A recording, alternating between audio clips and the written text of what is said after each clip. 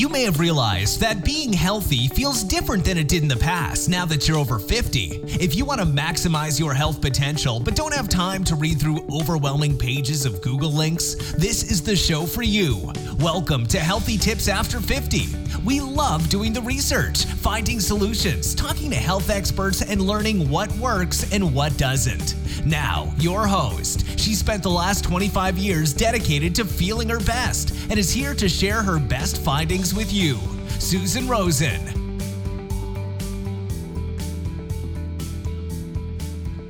Hello, everyone. This is your host, Susan Rosen. Today's podcast comes from a couple of articles that I saw this week when I was going through some of my newsletters that I get and some online looking around, and I found this particular subject kind of interesting. What these articles explained is what the difference is between a sign and a symptom in medicine. I, like most people, have always assumed that they mean the same thing.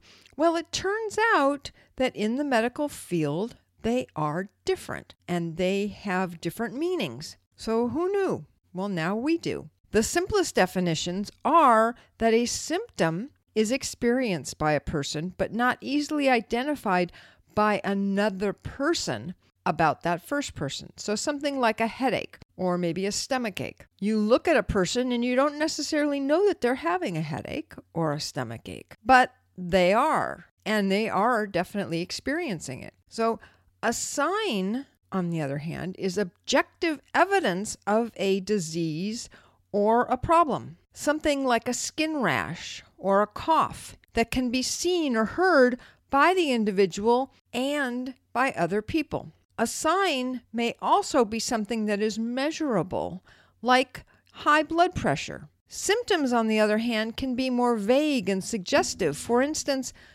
a feeling of fatigue, which can have many possible underlying causes. Physicians look at symptoms to see if together they may be a sign of a specific disease. Reading signs have become more dependent on the doctor as technology and medicine have progressed, particularly over the last few decades. Examples of some of the devices that are now used by doctors to identify signs: X-ray imaging to show, for instance, if you have any bone damage, spirometer, which measures lung function, stethoscopes, which we've all seen and been on the cold side of, allows a doctor to listen to heart and lung sounds. I'm not sure how to pronounce this, a sphygmomanometer, I don't know, wraps around the arm and measures the blood pressure. So I guess that's the blood pressure cuff that they put on your arm. I don't know why I picked these. Ophthalmoscope allows an eye specialist to look at the inside of the eye to see if there are any issues there. Historically, if you go back far enough, there was no difference between the definitions of sign and symptom. And it's only been in the 20th century that they developed separate meanings as doctors developed more ways to, quote, see and or measure signs themselves rather than having to rely only on patients' descriptions of their own symptoms. And as usually happens, as language develops, there are now 3 descriptive types of symptoms. One is called relapsing symptoms, and these are things that have occurred in the past, gotten better, and then returned. Chronic symptoms, which are long-lasting and or reoccurring symptoms, and remitting symptoms, which are ones that improve or resolve completely. I never would have thought that that's what remitting were. An example of the relationship between symptoms and signs is that doctors will look at and evaluate symptoms to see if they are a sign of a specific disease. Then they will see if it is measurable. So high blood pressure, for example, which can be measured and can be indicative of a few different medical issues. A doctor or other medical professional will ask questions about the patient's symptoms and probably take a family history to see if it fits a specific disease profile like heart disease, stress, or even a side effect of a medication that the patient may already be taking. There are also some diseases that are asymptomatic, which is when a person has no symptoms and doesn't know that any damage is happening in their body. Some of the best known and most damaging of these are cardiovascular disease, better known as heart disease, cancer, and some kinds of infections. Heart disease can do a lot of damage before there are any symptoms reported by the patient. Some patients with early stages of breast and prostate cancer don't have any symptoms to report until the diseases have progressed further. Examples of asymptomatic infections that can go on to cause serious disease and are also transmittable to others are, for instance, HIV and, of course, COVID-19. The bottom line on all of these examples is that we need to be much more aware of our own body's reactions and/or symptoms. Tiring out faster after doing some activity, or not sleeping as well,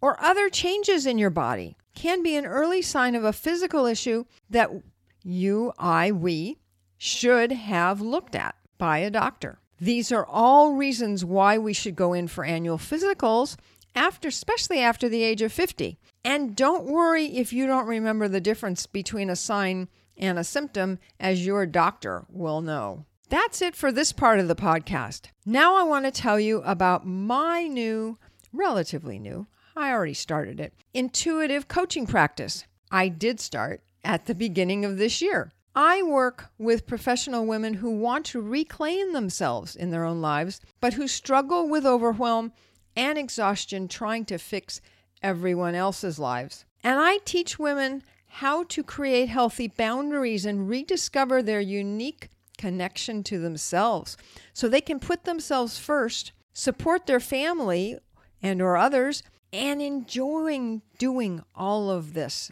to the best of their abilities. For those of you who have known me for a long time, you'll recognize that description as the person I was 5 or 6 years ago. I went on to create a much happier and more fulfilling life, and I realized that I wanted to center my coaching on helping other women to do the same. So if you're interested in learning more, or if you know someone else who might be interested, please have them contact me at either Susan@healthytipsafter50.com or at Susan@SusanRosen.com. And I can set up non-cost, i.e. free, session with someone to find out what it is that they're looking for and whether working with me would be a good fit for them or for me. As I say, spread the word. I am really looking forward to working with people, women, and helping them